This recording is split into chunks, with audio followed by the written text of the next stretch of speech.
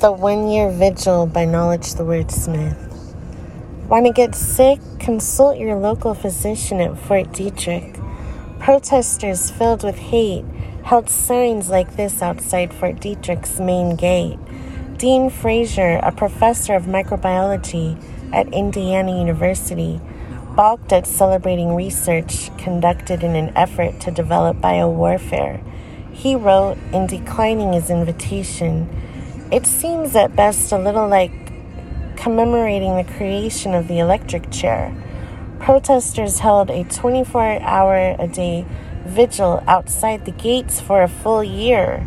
According to Norman M. Culvert's version of Detrick's anthology, Fort Detrick celebrated its birth of science in 1943 for two purposes defined by President Roosevelt and the War Department. Mark Plashar, a Harvard graduate researcher, found these purposes highly repellent: to develop biological weapons against biological weapons used by an enemy.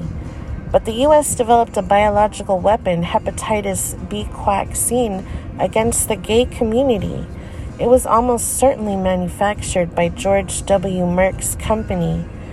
There was a hatred of biological weapons by scientists who all across the world felt the same.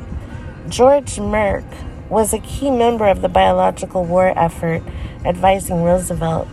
Merck owned the pharmaceutical firm that still bears his name.